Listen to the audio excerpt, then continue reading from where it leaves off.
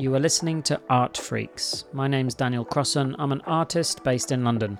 I'll be sitting down with a variety of creative people to find out why they make the things they make and what lessons they've learned along the way that will help you impact the world with your creativity. Today we are joined by Waxbones. Based in Bristol, UK, Waxbones is an illustrator and graphic designer with a fascination for the gruesome and gory. Having made the leap to full-time artist in 2021, Waxbones has already worked with brands like Fox Entertainment, Mattel and Ebay. Today, we dive into his work. We also talk about the future of NFTs and his personal struggles with mental health. I admire Waxbones not just for his work and prolific output, but also for his openness and vulnerability that he displays both here in this interview and also more broadly in his work and his online presence. Hope you enjoy. Here's Waxbones. Let's go back to the beginning of your story and your journey to where you are now. Folkestone is where you grew up. I was wondering, what are the kind of earliest memories you've got of growing up on the south coast? Beaches. My folks' house is a stone's throw away from the beach. So you know that was always a huge part of growing up. We lived on like a little dead end street with like a field at the end of it. So it was beach on one side, field on the other side. My hometown was further south towards like Dungeness and the power station. So the power station was always, it's like really random, but it was always like a looming figure. My dad has 4 brothers and they all work at the power station and all live within a 5-mile radius. So the power station was always a big thing. Everyone kind of knew the Jeps family because, you know, that's the main job in that area is working at a nuclear power station. That's interesting. Is that still going, that power station? Site A is in decommissioning now, so it stopped creating energy like 10 years ago now or something. But it takes 40 years to completely decommission it and break it down and send off all the old uranium rods and all of that stuff. So it takes a while to... Where do they put those things? Well, they have like a half-life, so they get smaller and smaller, and then they turn it into a box and they bury it. Nice. That's, I mean, yeah. You can't really dispose of it. Yeah, it's better than throwing it in a river in the sea. You get a 3-eyed fish popping out. Yeah, exactly. And your father was an artist. I find that interesting straight off because a lot of artists I speak to have not had artists in the family. So being an artist was not seen as a viable career option. I was wondering what you learned from him that have helped you. He worked at the power station from the age of like 18 until he retired. A bit older than that because he worked in the BBC for a bit. So he must have been like mid-20s or something until he retired. But when I was about 6, he did his MA in fine art. So that's when, he always had an interest in art. And that's when he was doing his paintings and his art in the evenings. Because obviously he'd work shift work. So sometimes he'd work all night. And then during the day, he would do his art and his MA. So art was always there. And when we'd go on holidays, he'd always take us to the museums that were there, wherever we were going. So I think from that perspective, it just like put art in the forefront of my mind from a very, very young age. And I think that having that and having a family member with an eye for certain artistic things meant that we did a lot more creative stuff as a kid, which obviously, it pulled through my entire early life. And then I was able to branch off of that in a way and find my own path because I'm not into the type of art that he does or that he likes particularly.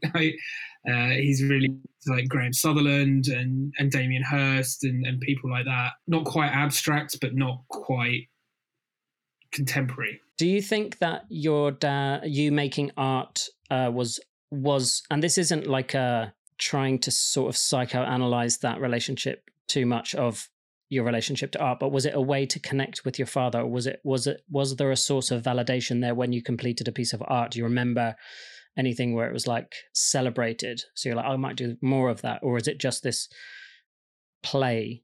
Was this more like a situation of play? Well, I think it probably a little bit of both, really. I think there probably was some subconscious level of, he's doing it, so I should do it as well. And I think that me and my dad connected a lot better than my brother and my dad ever did. Yeah. And he's not an arty person. So, we had that, but then, my brother and him had other things, like they were well into cars and motorbikes and things like that, which I was never that into. So I think it was the thing that me and my dad had. If you were to meet yourself, so if we're talking 10-year-old Callum, what advice would you give him in terms of life advice? I think to find myself, because I don't think I truly found who I wanted to be until quite a lot later. I think I, for a long time, was who I thought I was meant to be. You have to do school, and then you have to do sixth form, and then you have to do uni, and then you have to get a job, and then you have to get married, and then you have to have a kid. And that was always what you were meant to do. And I just do things because they were cool, or because they were fashionable within whatever scene I was a part of at the time. So I think I'd probably tell him to just try and find himself, do his own thing for a bit. But then saying that, if I did tell him that, then I wouldn't be where I am now. So it's a funny thing to think about, going and telling someone to do that, because if I had found who I wanted to be at 18, then I wouldn't be who I want to be now. Yeah, all of the stepping stones that kind of make you who you are, they're all sort of perfect in their imperfection, because they're all sort of learning experiences. After Folkestone and youth, you moved to Bristol. The youth, you moved to Bristol to study graphic design, and I found university to be a time when my brain was full sponge mode. It just wanted to absorb.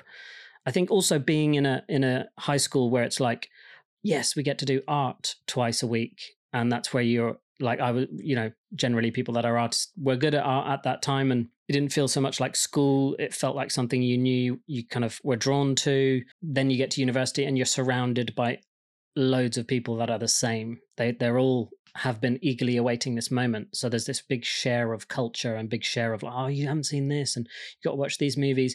Do you remember what sort of cultural stuff you were looking at, or that really impacted you in those kind of university years? So before I went to university, I did a foundation degree. So I moved out at 18 and went to Canterbury to do my foundation, which, for anyone that doesn't know, is 1 year where you try a load of creative subjects: graphic design, fine art, photography, fashion.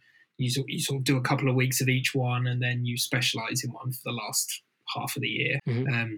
So that was really interesting, because it was the first time. My friendship group at school weren't necessarily the arty kids. I was the arty one. So it was interesting to then find a group of friends that were all into creative subjects.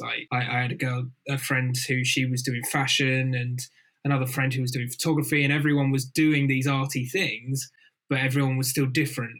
And so that was really interesting to me. And then from that point, I knew, graphic design was what I wanted to pursue. So that's when I went to Bristol. And I think the whole, from growing up in a small seaside town in the southeast to then going to the southwest, to a cultural hotspot, people of every culture, of freedom, and Bristol's very, it's where Banksy started his stuff. It's where you got music scene like Portishead and Massive Attack, and a huge scene there. And it was whoa, what are all of these things? There's street art everywhere. There's music.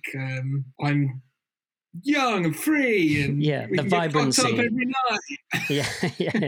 yeah. Well, it wouldn't be university without a bit of that. The vibrancy of a city really can impact you in that kind of period of your life. I remember coming back to London. Even I was in Birmingham, and I kind of left London, which I guess is more vibrant than Birmingham. But I left because I wanted to have the experience of living away from home. But coming back to London, I remember visiting East London, however long ago that was, 15 years ago, and thinking, oh, wow, there's just so much going on here with street art, with food, with, young people starting businesses, vintage shops, people just like really sort of hustling and making things work using their creativity. And I imagine Bristol, that was always one of those places where I always kept hearing about people. I've got a friend in Bristol. Bristol's wicked. Everyone kept saying Bristol was really wicked. Do you remember particularly any of the sort of cultural influences at that time? Or was it just like a barrage of anything and everything? I moved to Bristol in 2009, yeah. So I think the street art scene when I came here was amazing, and that really did open my eyes to a whole new world, because back home graffiti was just vandalism, whereas here it's celebrated as an art form. There's festivals about it and everything. So, and it doesn't have to just be a tag. It can be a full artistic expression. It can be any sort of genre of art, as long as it's sprayed onto a wall. So I think that really opened my eyes to a whole new world that I hadn't really been exposed to before. What other kind of art, like major art movements or influences, would you say you've kept with you or have impacted you the most in your journey? Bauhaus was always my biggest influence. Like everything about, the story of Bauhaus to what was being created from a graphic design perspective, but then also you had like the ceramics part of it, you had the stitching and sewing, you had the photography and the filmmaking. Yeah, it was all under this one roof. That was fascinating to me. With Bauhaus, it was a lot of it was about like function, right? So they were like expressing themselves, but it had to be pure and also serve a function, which I think being in graphics is kind of like everything to do with graphics. I just read about it because I knew like to look at a Bauhaus poster, but prior to this talk, I just had a little look about the history and stuff, and I found it really interesting. And they kind of, I think, had to like shut it down when the Nazis were rising up, because the Nazis didn't like it because they said it was like too communist or something, too progressive and too communist. Yeah, they basically got chased out of Berlin and then closed down. I think the school only really lasted like 10 years or something, maybe not even. Yeah, and yet this movement, like 100 years on, is still at the forefront of design, like and creating rules to then break them, and the influence that they had on women in design and putting them at the forefront, whereas before, women weren't allowed to do X, Y, and Z. They weren't allowed to do like metal work or anything, whereas here, women could do whatever they wanted. People like Laszlo Moholy-Nagy was one of the like forefront of graphic design within Bauhaus, and like and how he would play with type and shape and form and function, and all of that really fascinated me. You can see it in your work. I think you can see your graphics background in your work, and I think we'll delve a little bit into that and what you kind of, how that's refined in your sort of or influenced your style directly. Let's jump like a little bit of a time warp to 2021, because I think two NFT artists or artists in the Web3 space can't like talk. We can't talk for an hour without talking about NFTs at some point. Let's get it over and done with. But yeah, 2021 NFT crypto. Anyone I've spoken to in these podcasts that has been involved can sort of remember it, but it's a bit blurry because it was like this fever dream.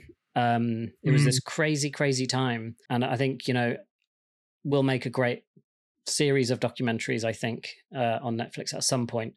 The first question is, are NFTs dead? No, just simply no. And when we talk about NFTs, it's not just art, it's not just a monkey JPEG. Like the actual blockchain and NFT technology, I think, is just scratching the surface with what it is right now. And I honestly believe that in the next decade it will form the basis of pretty much everything we do, from buying concert tickets to buying a house. I just think anything that you want to own, having it on a blockchain just makes sense. I think it will form the backbone of gaming. As soon as people get past what is seen from the outside, as soon as they get past the Bored Ape Yacht Club side of things and see NFTs for what they really could be, being able to buy a gun in Fortnite and then take it over, customize it in Call of Duty, and then use it in a new game after that. The possibilities are endless if it can just be adopted. So yeah, in answer to your question, no, they're not dead. That's a really interesting use case. One of the general questions from gamers is, well, why do we need it? Because it's working perfectly fine. But I know from growing up playing like a ridiculous amount of computer games, I was never really rewarded other than the gameplay for my time. These companies, if you're spending money on skins, these companies are making huge amounts of money. They're like subscription-based games now where you're not really paying for the game, you're just paying for bits inside the game. It makes sense that like if you complete a mission, you get some rewards that then you can exchange for a token, and then eventually down the line you can take that token out as money. That kind of makes sense, and it's a kind of an extension of where Twitch is now, with people playing games but sharing it and getting gifted stuff from people that are watching because they're providing entertainment. It's like a direct thing from the gaming company saying, thank you for playing the game, here is a reward that's actually valuable. I mean, we grew up with the internet sort of really emerging. The difficulty is that we've grown up with everything free. So it's a real shift, and it has been a massive shift for me to think about digital assets as being limited and scarce, and provably so, and worth different amounts according to, those kind of things. Like you said, because we grew up with everything being free, the kids these days that are playing Fortnite, they have no problem with microtransactions and paying a tenner for a Spider-Man skin. And the way I always think about it is like, that's great, you've got that £10 Spider-Man skin, but what if that Spider-Man skin was limited to only 100 and you decided you didn't want it anymore, and you could sell it to another player for twice the amount you paid for it and get royalties from it, and all of a sudden you've got proper digital collectibles that people can use in game. The question is not why, but you don't need NFTs to make them valuable, because you could just use fiat to exchange for those things. But it's just better. Like crypto makes that better, makes it easier, makes it seamless. It can make it decentralized, but we'll see where that goes. I would agree that they're not dead, but it's it's a very much a lull and very much an emerging thing where people are, it's not proven itself yet, so people are very scared to hold it. So that's why it's so up and down. It was exciting into 21 because it was new, you could collect, and it felt like you were collecting and trading like Pokemon cards or whatever. Like it felt like that. But now I think people, as Ethereum and Bitcoin have dipped and the market slowed down, people are thinking, I got a wallet full of all these PFPs and stuff. Oh, did I really need them? Should I have bought them? Like, it was exciting and fun, but people only bought them as an investment. Yeah, to sell them to someone else for more money. Exactly. So that was in trading communities, that was like a sort of running joke, was the best, because everyone was like, well, what's the utility? What does it unlock for me in real life? What parties can I get into? What merch do I get? And the joke was really, it was like the best utility is line go up, or floor price. That's like the best utility, because essentially that was the use case of a lot of them, was being able to sell them for an appreciated value. You can't answer this question with you would have bought a Bored Ape, but what would you have done differently if you could do that cycle all over again? I would have cashed out at the top rather than waiting and leaving it and losing a shit ton of money. So would you say like not listen to broad narratives that serve people that are more experienced at trading? Is that kind of a viable? Yeah, because I still today have very little knowledge of trading cryptocurrencies, and I don't do it very well. I think I should have been more sensible, and I should have thought about tax more. I was fully employed when I first started, so I was already in a higher tax bracket. And then during the bubble where Ethereum was really high and everything was exciting, and I was selling everything immediately. Everything I minted was being sold immediately. Editions, one of ones, everything. So I made a lot of money. And then I realized a year later, when Ethereum had dropped and sales weren't happening anymore, and I had lost a lot of money, that I still needed to pay tax on the initial when Ethereum was high, and that screwed me over a lot. And that's probably the biggest mistake that I have ever made in my life, probably. Yeah, taking little bits out as you sell art, I think, is a massive thing. And, you know, something for artists outside the NFT space as well is like if you sell paintings and you're starting to do this to a point where you're going to pay tax on it, every time you sell a painting, you just put 40, 50% on the side. If you've got some left over at the end, great, you know, buy yourself a new pair of Air Max or whatever. It took a massive toll, that cycle, on artists. And I think there was a lot of pressure for artists to, as you say, remain positive, don't be too there was a lot of sort of dynamics between collectors and artists being pushed, you know, shilling your work in a way that was a little bit like demeaning, maybe is maybe a bit of a harsh word, but what sort of challenges did you face in that respect, and how did you overcome them? Yeah, the shilling thing was a big issue for me because I'd never really used social media to this extent, let alone trying to sell myself and my wares. So having to jump on every thread and go, look, I've got this for sale and I've got this for sale, like that was a real struggle for me. I kept doing it because it was the only way for me to get my name out there. And people were searching for that next artist that they could see appreciation on in a 2 or 3 weeks sort of time frame and double their money or whatever. So everyone was on the lookout, or these sort of crypto veterans that got in late were all trying to discover the next Beeple or whatever it was that they could make a lot of money on. So they worked at first. There was something that felt unsustainable about that model, which I think was difficult to be a part of. Because the highs were so unbelievably high, like just emotionally, like, wow, someone has bought my work. It's sold for 1 ETH, which at the moment is like $4,000 or whatever. I'm worth something, like this is amazing. And then everything changes in a matter of weeks, and that means that the lows are even lower and even more crushing when all of a sudden you're not selling out and no one is buying anything and no one's giving you 100 likes on your tweet because everything has changed in the blink of an eye. So being with what we've talked about, would you still recommend artists to enter the space at this point?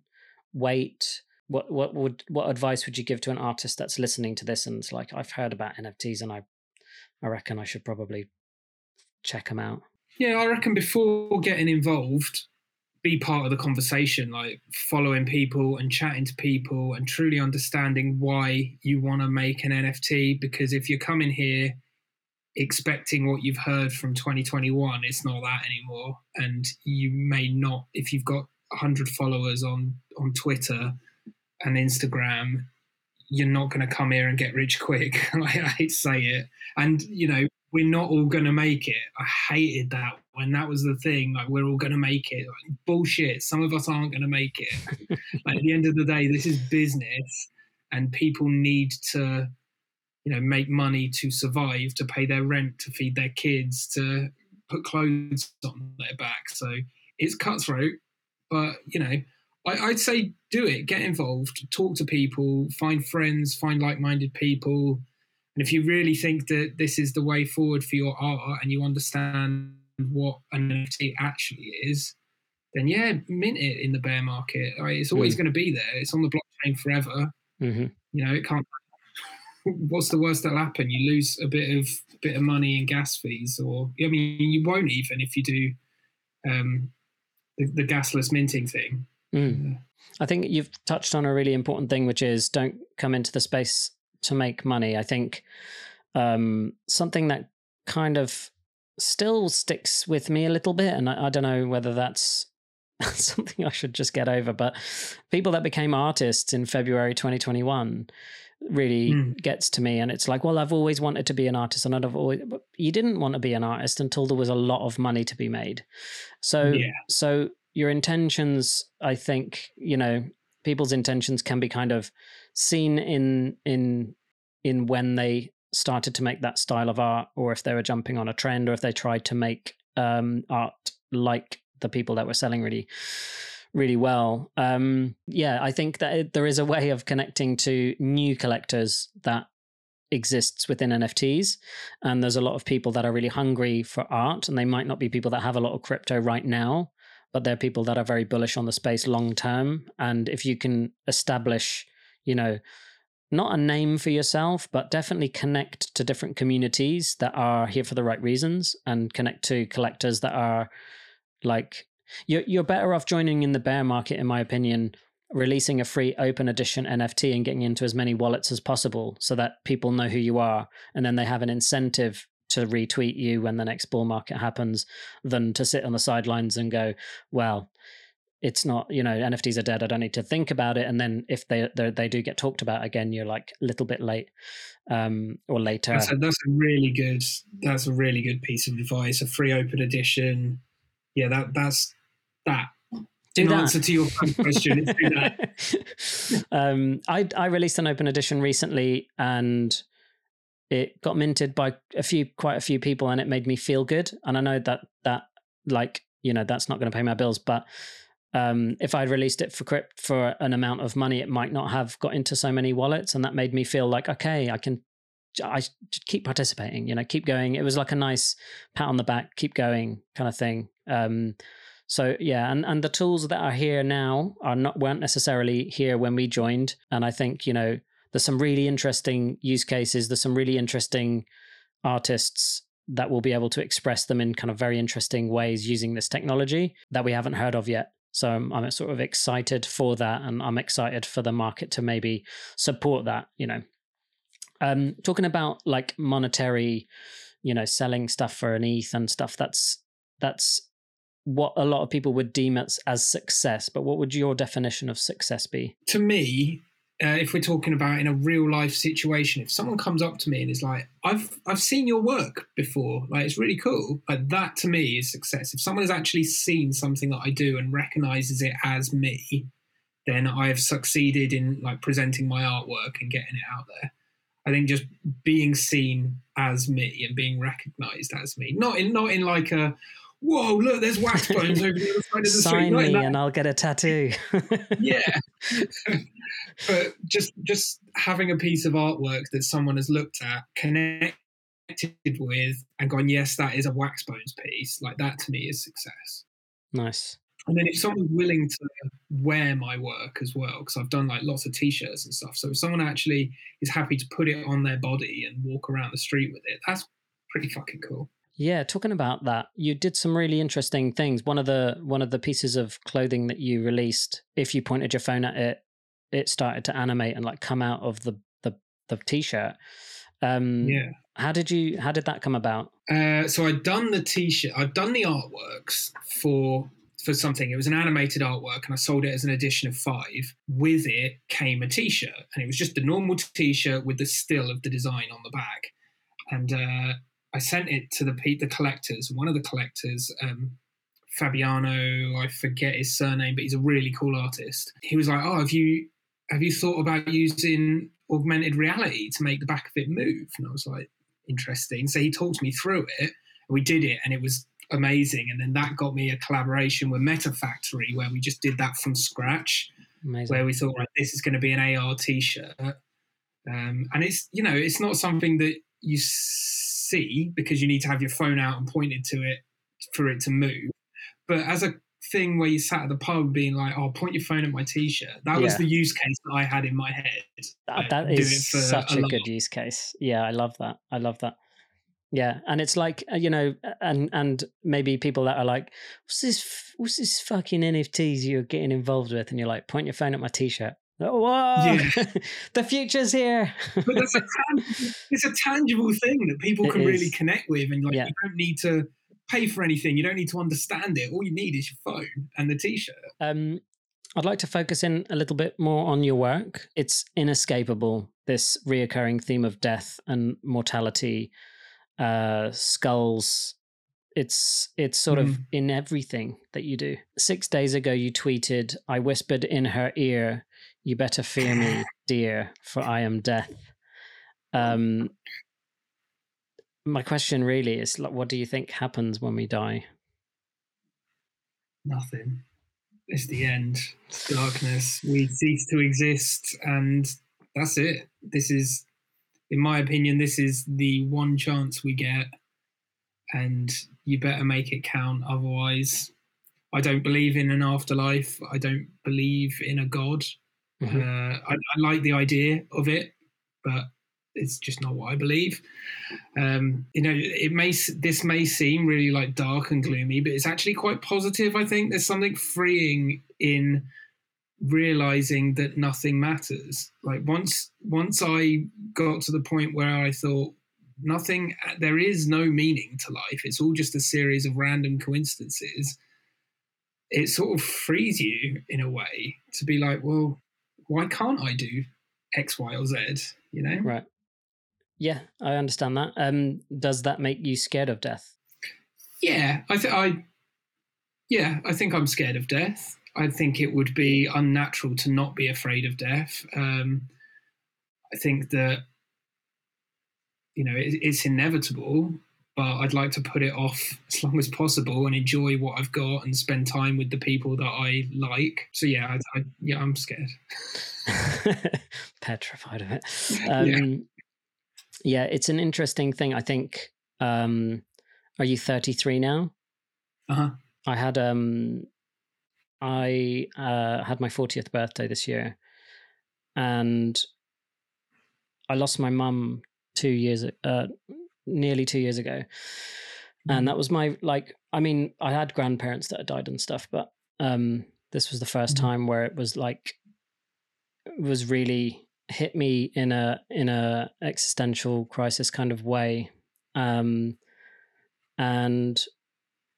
then I had my 40th birthday, so that was a good double whammy. And I was just thinking, like, oh my God, it's like, if I think about how long I've lived, I'll be lucky to do it that same amount again.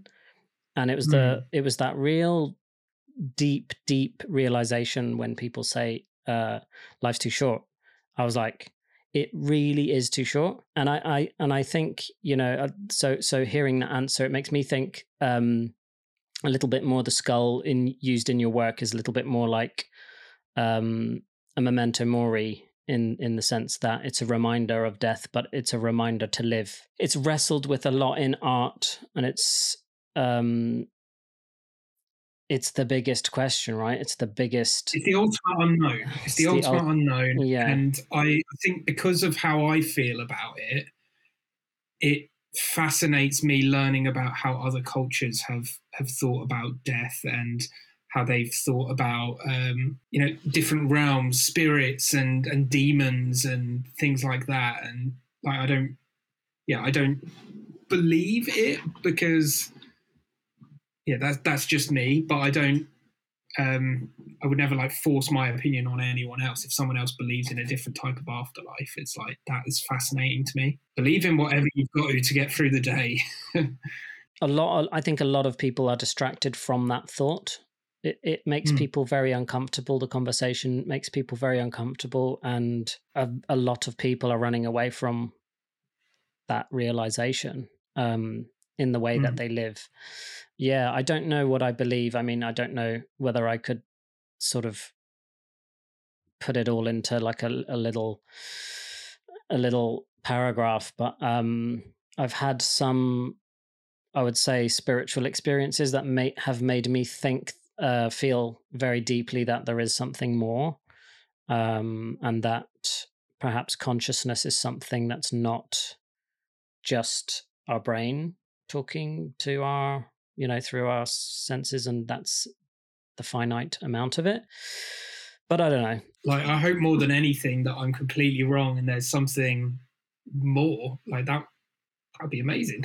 Would you be open to changing your mind on that I mean, I don't know how you would change your mind other than some sort of divine spiritual experience, but That's it. Yeah, it would have to be my own experience. I wouldn't be able to. I don't think any one person could sit and tell me their belief and me change my mind. have you watched any of the documentaries on things like ayahuasca retreats and these kinds of things where people? Do you know about ayahuasca?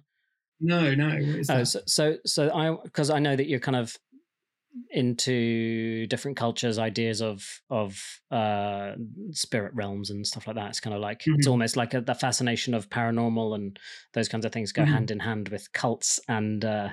tribes and religions and stuff. But yeah, so a lot of people that do ayahuasca say that they travel to the same place, which is like an out of body experience, and um, that this is it's the chemical which is essentially absorbed into the body is called DMT, and that is something that is released in small quantities when we're born and when we die. So the experience is probably similar to the experience of birth and death. And you get transported into this kind of other dimension where you're sort of flying and meeting entities and all sorts of sort of out of this world type things. I'm wondering how open you would be to doing an experience like that, or does it feel like pushing? And I don't mean opening your consciousness because that's arguable. I think like, would you be open to kind of doing something like that, or is that idea of going out of your body into this place kind of not something you'd like to do? No, I mean, I'd be open to something like that. I'd be open to experiencing it just because I feel like I'm the only person that I can trust in those matters. So if I have experienced it, I believe that people that do it experience it in their own worlds, in their brains, in their heads. So I would have to experience it in my own. I couldn't have someone say, "Oh, I did that," and I'd like, "Okay, fine. I believe that you believe you did." Yeah, I understand. So I'm looking on Skyscanner now. I'm booking some flights for us to Peru. Nice. We'll have to wait until the next bull run for that, maybe, to Yeah. afford those flights. Yeah. What was the kind of moment in your life where you can really remember feeling alive? My honeymoon, I think when you get, you don't have any work to worry about, you've got no kids with you, and you just relax, and everything in you sort of just flows out of you, and you just chill. Like that ultimate relaxation feels like living, and like no care, just enjoying whatever the scenery is. Just, I think, yeah, that's living. But I don't think I've ever had like a spirit, like a moment where I've, jumped off. I've never jumped off a cliff or like gone skydiving and been like, wow, I feel alive. Yeah, I think that there is more to be said in those tranquil moments, and I think I've jumped out of a plane. It was something that when I met my partner, she said, "What's your bucket list?" And we kind of went through a few things. One of those things was about owning a house, and I was like, "I'm never going to own a house," because I just had a belief that it was impossible. Yeah. But one of them was jumping out of a plane, and she bought me a plane ticket for my, I want to say like 36th birthday or something. And it took me a whole year. I had one day left on my ticket. So I was like, Wow. I'll go next week. I'll go next week. And I kept putting it off. And then it was like, if you don't go next week, it's going to just run out. And all of the money I've spent on it is just going to sort of be worth nothing. So I went and did it. And first of all, I wasn't scared. But jumping out of the plane it's a very exhilarating experience, but I didn't feel alive. It was just my mind was just in like panic mode, sort of like you have to sort of let go because there's nothing you can do. You're strapped to somebody who hopefully has done this enough times that they don't just like, oh no, I tangled it. And they're Yeah. like, That's a lot of trust you put in a stranger in that moment. yeah. And then, so we jumped out. So he's like, lean back. And I like leant back out of the plane. And you're like hanging upside down out of the plane and you're strapped to somebody and your arms are out like that. And you're like, And then he's like, okay, 3, 2, 1, let's go. And then you jump, and then that's it. The free falling bit seems like to go in a second, and then the parachute bit is a little bit more like you can take it in and just like, oh my god, what's just happened. And then when we landed, the funniest thing about the whole thing and the sort of the story's peak is at the end I said, oh, that was it, that was intense. And he was like, would you do it again? I was like, yeah. And he was like, yeah, thankfully everything went well. So that was my first jump, tandem jump with a paying customer. And I was like, oh my god, I'm so glad you didn't tell me that before. I was like, get me out of here.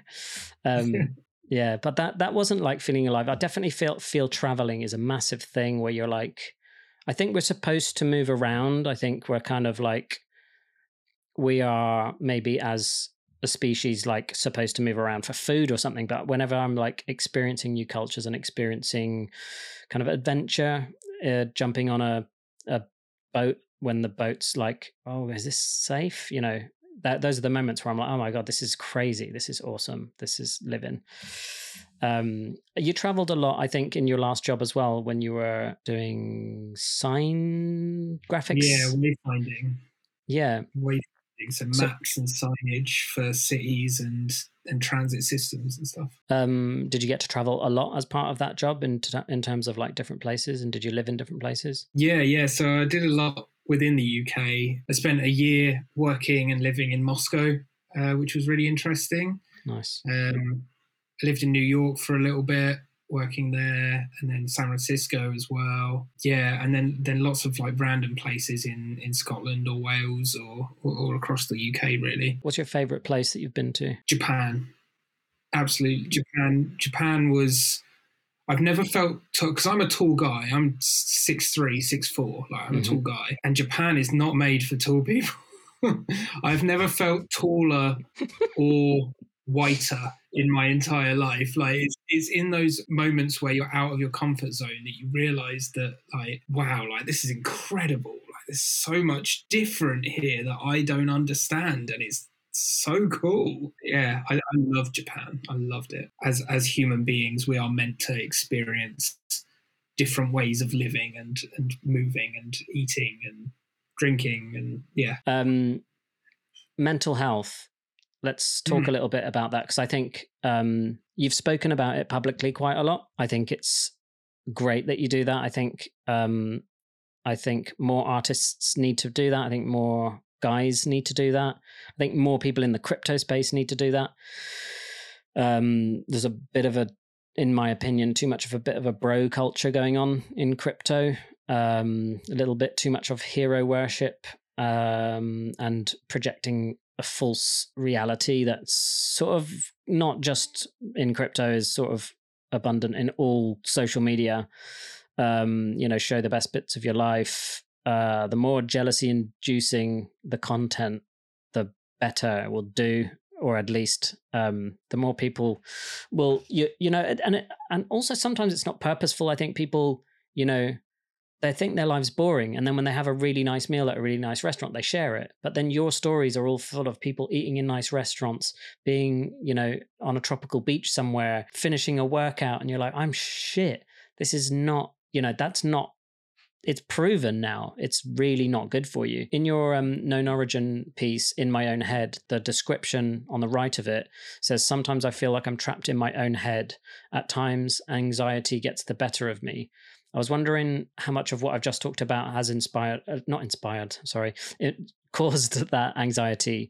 How has anxiety affected you, really? And have you been able to overcome it? I think anxiety and mental health were things that I never took seriously until I looked back and realized that I had suffered for a long time, until I got to the point where I broke down and, was diagnosed and got over the stigma of being medicated and actually did something about it, went to therapy, took the medication that I was meant to be taking, and all of this. It still affects me. And I think for a lot of sufferers, it will always affect. It's not something that you cure, and it's always there at the back of my mind, like particularly in like an art sense, like, oh, I've done this piece and now it's like, oh, I can't release it because no one will like it and I'm not good enough and this is rubbish, and the work will just sit for months and months before I do anything with it. And I think it is important for us to speak about these things, because you're right, when you look at social media, you're seeing the best 1% of a person's day, and it makes those people seem like they've got this incredible life, when in reality, I bet they're suffering the same way that we all are, a lot of them. Yeah, it's a tough thing to talk about, and it's a tough thing to admit to yourself that you're struggling with, I think, a lot of the time. And so now I talk about it because I think there is a lot of people that get their followings through toxic positivity and hustle culture and stuff. And I think those are the two things, particularly on crypto Twitter and NFT Twitter, that are dangerous and cause people to break down. It causes burnout. It causes mental health issues. People's feeling like they're not good enough. And yeah, I don't like that. And I don't like that people make money from that. I think pretending to be a certain way or on at all times is probably not beneficial for the people that are seeing that content over and over, but also for the people that are putting that out, because they can't, it's very difficult to live up to. I think people that feel like, but I'm not burning out and I love my work. And it's like, okay, cool. But is there something else here? Because it's every single day. It's you can't always be on like that. And if you think that you are, and you think there's not a problem, there could be something else there. I was listening to a Rick Rubin podcast. Rick Rubin's podcast is a definite go-to.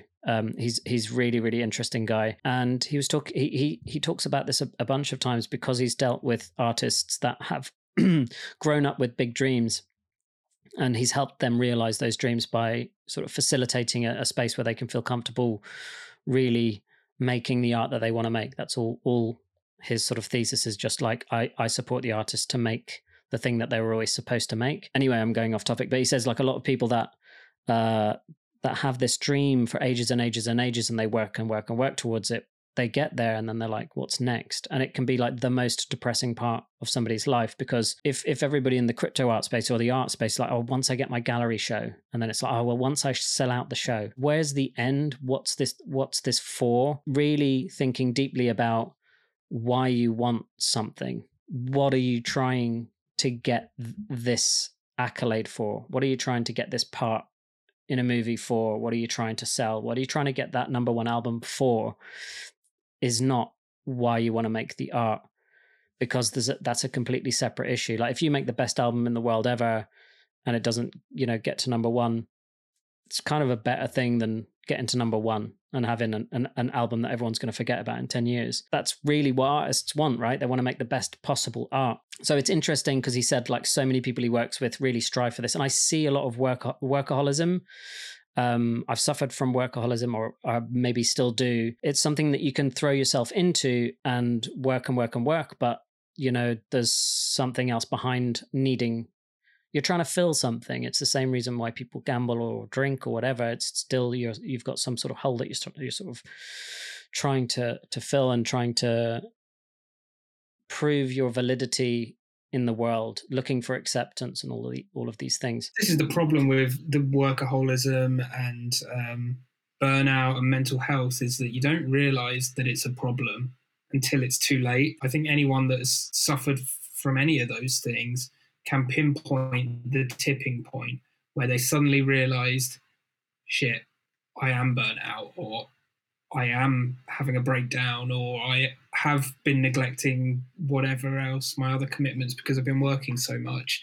Like, there's that one moment where suddenly the light switch turns off and you're like, shit, something's got to change. And I think before you get to, I mean, it's easier said than done. If you can prevent that moment from tipping, that's probably the ideal situation. But yeah, it's not something you can really tangibly stop, sometimes. Well, I think it's taking breaks, and I wanted to speak to you about this. I think it's building things into your routine that are like good for you, that are not revolved around work. I was going to ask you about your routines, because you make a lot of work from the outside looking in, and I know it's always different in the artist's head, but from the outside looking in, you've made a incredible amount of work in the NFT space, especially considering you were working a full-time job for most of that. What kind of routine do you have, and what kind of ways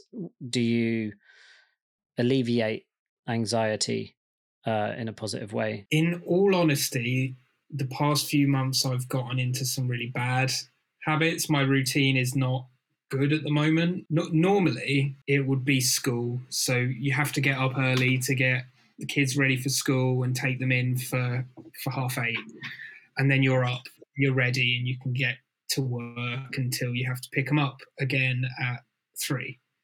And then, the afternoon, it's family time. You can spend it.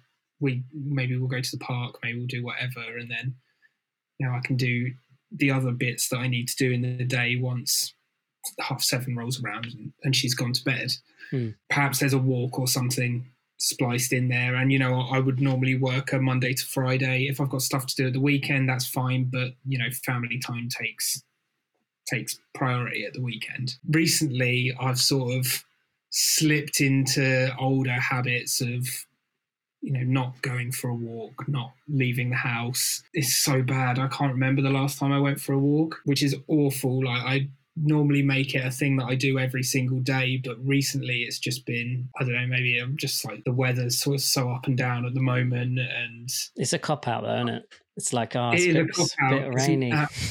It's an absolute cop out, and So I think my routine is a little bit all over the place. I do need to make some sort of change because I work at home. My office space here is next to my bedroom. You don't have that commute or that change of scenery.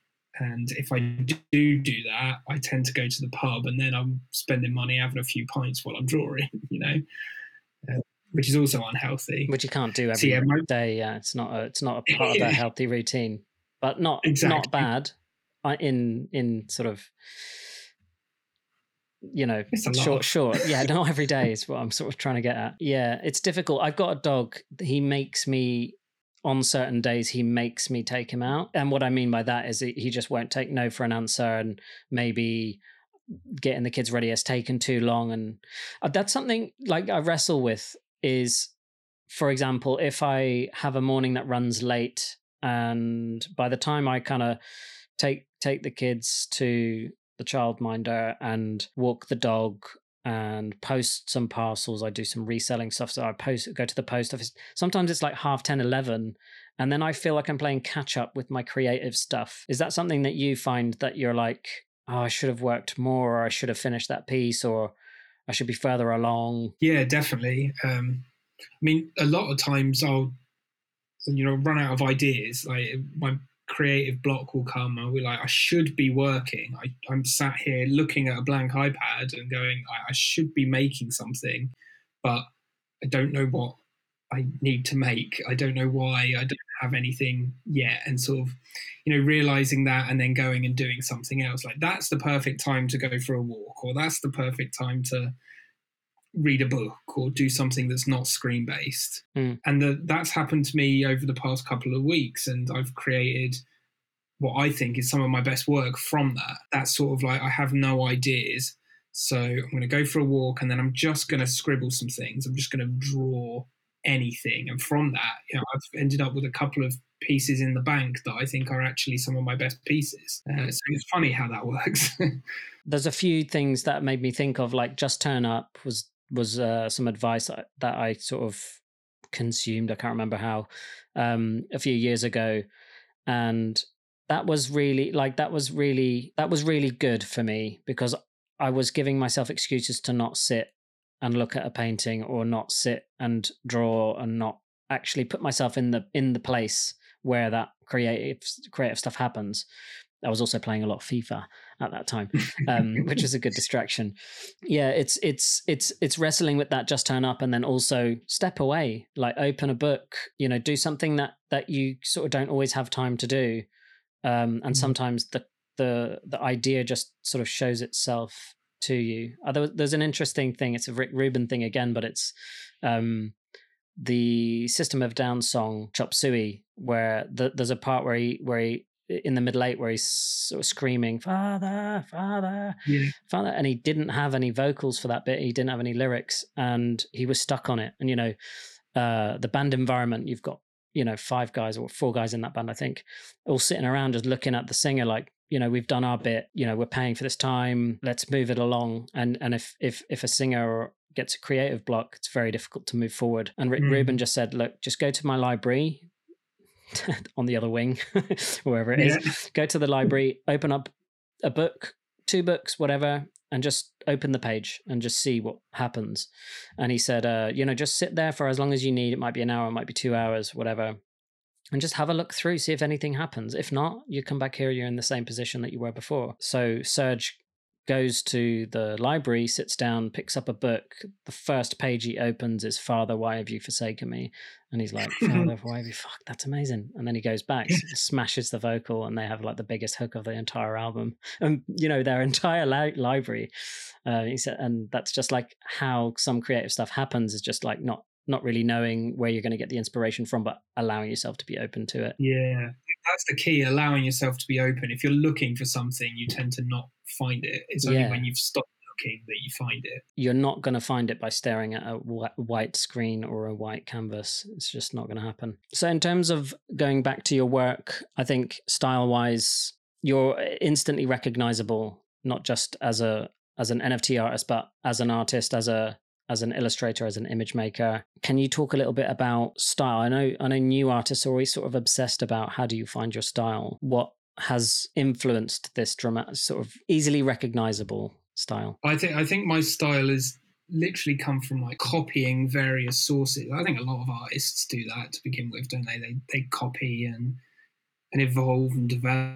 I think my stuff came from, I was always obsessed with like sci-fi and horror films and Star Wars and punk music and hardcore music. I think the first time I saw the Used album In Love and Death with Alex Pardy's artwork on the front of it, I was just obsessed with his art from then on. Mm-hmm. And tattoo culture and things like that. I think all of that sort of plays into my work in a lot of ways. Someone once described my work as whimsical yet macabre, which I really like, because it does have that cartoony, almost 30s rubber hose style mixed with blackwork tattoos or stuff like that. So I think use of that and the heavy line works and the really clean line work that I think I probably evolved from my own graphic design career and designing maps and stuff, making sure that all the lines are parallel and perpendicular and perfectly smooth. I think all of that has played into something that, it's not unique, but it is recognizable. It pulls from a lot of influences. I don't think you can really be wholly original anymore in this world. Everything comes from something, and it's kind of refining it to like make it your own. I think there's a difference in copying artists or like, imitating artists until you find your style, and then being confident that you've got your own style and then sharing it. What sometimes you see is people sort of imitating a style and saying, I've, and then saying, I'm an artist and I've been, and I want to be treated as if this is very unique work. And it's frustrating sometimes for artists to see other artists do that. You see that it's so close to something else that's successful or current, and you just think, really just keep doing your own thing. Eventually you're going to get people to kind of catch on to it, and you'll get to a place where your style is original. I can definitely see with your lines the blackwork tattoo influence. Also thematically, there is a lot of sort of stuff from emo culture, from post-hardcore visuals, t-shirts, stuff like that has kind of bled in, no pun intended. So in terms of the style, I think, like, do you think that that's really served you very well in terms of that your positioning in the NFT space and being able to kind of get working with interesting people? Definitely. I think having that style that people started to associate with me has put me in a really good position. Like, people, just yesterday, I think someone tagged me and was like, "Oh, is this Waxbones' work?" It wasn't. Was it somebody copying you?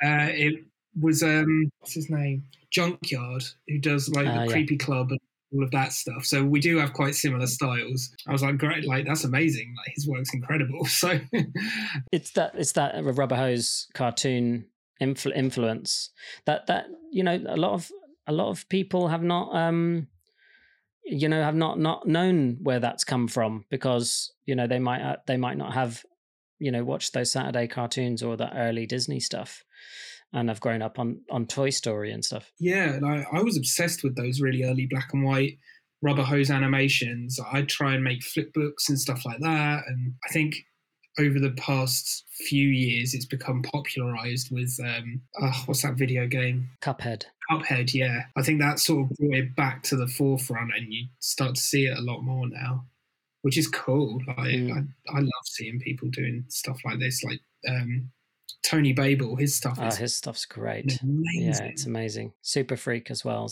heavily influenced by that era. And that style, as I said, got you sort of recognition in the NFT space, and then sort of allowed you to work with some interesting brands. Can you talk about the project with the Masked Singer? Yeah, I had worked with Props, who are a dev team, before on one of my projects, and they were doing work with Fox and their new animated blockchain TV show Crapocalypse, and they wanted to branch out and do something for The Masked Singer, which is basically a reality show that they have celebrities dressed up in crazy costumes, and each week they sing a song and they get voted off. And they wanted to have a Web3 experience that worked alongside the show, so you could buy your PFP and then earn points by voting on who you think is going to win each week.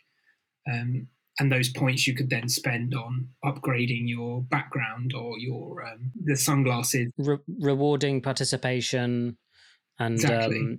Really, I think you see that with you see the potential in those experiences. If you think about like Twitter during Eurovision, like a cultural event, like the way that everybody sort of participates and has their own kind of spin on things and shares it socially is kind of, it's kind of like a precursor maybe to a lot of Web3 experiences surrounding an event on TV or a sporting event or whatever. It's really interesting. And I think probably the reason that they chose you was the distinctive style and your sort of proven ability to put a project out and sort of follow through on it. So what's next? I mean, looking forward, I really like that you're sort of pushing towards having some, what I would call IRL wearables, some merchandise that can really help sort of push your visuals out even further, and new things to collect. What else do you have looking forward, or are you sort of looking to implement those first before you decide? So I have a big project which I don't think I'm allowed to talk about yet, but it's working with a pre-existing NFT project. So a project that was big in 2021. They want like a reinvigoration. So I'm working on a project with them and going to be the lead artist for that project for Amazing. a bit, which really, really cool. It's a project that I love the project. I love what they've done over the past couple of years, and yeah, it's going to be cool. The next phase is going to be really, really cool. I look forward to seeing that. Yeah. I just got onto Super Rare as well. I was just about to bring that up. Congratulations. For those that don't know, Super Rare is like in 2021, it was sort of like the verification badge of like your art's actually good. It's getting on Super Rare because it was so highly curated. It was so difficult, still is so difficult to get on. It took me a couple of years. Yeah, but it's a big deal for NFT artists, I think, to kind of just, sometimes it feels like you're flying under the radar of collectors and you're not really sure why. You feel like your work is good or as good as some of the other people, and you sort of start to overanalyze your approach and maybe think too much because you haven't got that. It's not the be all and end all. It's just like a really nice it's a really nice curated platform to get your stuff on. And your Genesis is coming out soon. I don't know when this is coming out, but it's going to be coming out soon on Super Rare. Yeah, really soon. This coming back to that anxiety thing. Like, the piece has been ready for ages, and it's been sat there, and I've been like, do I mint it today? No, it's not the right time. There's never a right time. There's never another 2021. Yeah, exactly. But I'm going to take a punt at a 1 of 1. Nice. I wish you the best of luck with that. Thank you. Yeah, I have really enjoyed talking to you. I really appreciate you being so open and honest and vulnerable, and kind of really answering anything that I've asked in a very sort of genuine way, and not sort of fallen into what a lot of people tend to do, especially in Web3. I found is like falling into this kind of professionalism mode. Not to say that you're not professional, but yeah, it just, I think, always makes for a better conversation, the more open and less guarded and kind of pre-answered questions. It felt like you were really opening up and talking honestly, so that really helps for a better conversation, I think. I'm a big fan of your work. I've been following your work for a couple of years now. You were one of the guest artists on my project Tabs, which feels like about 10 years ago, but it was only 2 years ago or something. But yeah, so sort of known you since then, and it's been awesome to see your trajectory, and I always struggle with that word, and yeah, just to see you be able to make the leap to full-time artist, discovering like a whole new selection of collectors and grow within the space has been really awesome to see. So thank you. Yeah, I really appreciate your time. Thanks so much for coming on. Yeah, well, the feeling was likewise. I had pleasure coming on, and you're a good host. You're a decent host. I've been on a few of these things where it's just like dead air, and good hosting. Thanks. I'll have to edit all of the dead air out. So if you're listening to this, there was loads of dead air. It's just being nice. Thank you. Yeah, no, I'm trying like to be honest about the podcast. I've had that same thing that you've had, which is, the self-doubt creeping in, the conversations with myself about no one's going to want to listen to you. You're not built for this. This is not your thing. Stay inside your lane. I did Twitter Spaces, and then so I thought this would be a piece of cake. And then the first run I had at it, I was like, oh, okay, it's not the same thing. It's actually a little bit different to a live sort of voice only social meeting. I don't know how you would describe Twitter Spaces or Clubhouse, but yeah, it's slightly different to get behind a microphone and a camera and do this. But thank you for saying that, and trying to get it as good as it can get. So yeah, I wouldn't be able to make it without guests. So thank you very much for coming on. Thank you, mate. All right. See you later. Bye. Thank you so much for listening. Please be sure to follow our guests on whichever social media platform you enjoy using most. Links are in the usual places. Links to all my social media accounts can also be found at the bottom of every single page over on my website at danielcrossan.com. The best way to support this podcast is to subscribe on Apple Podcasts or Spotify. Please leave a review and even consider sharing the podcast with a friend. Special thanks goes to Low Fox for producing the music for the podcast. Thank you very much again for listening. See you next time. Take care.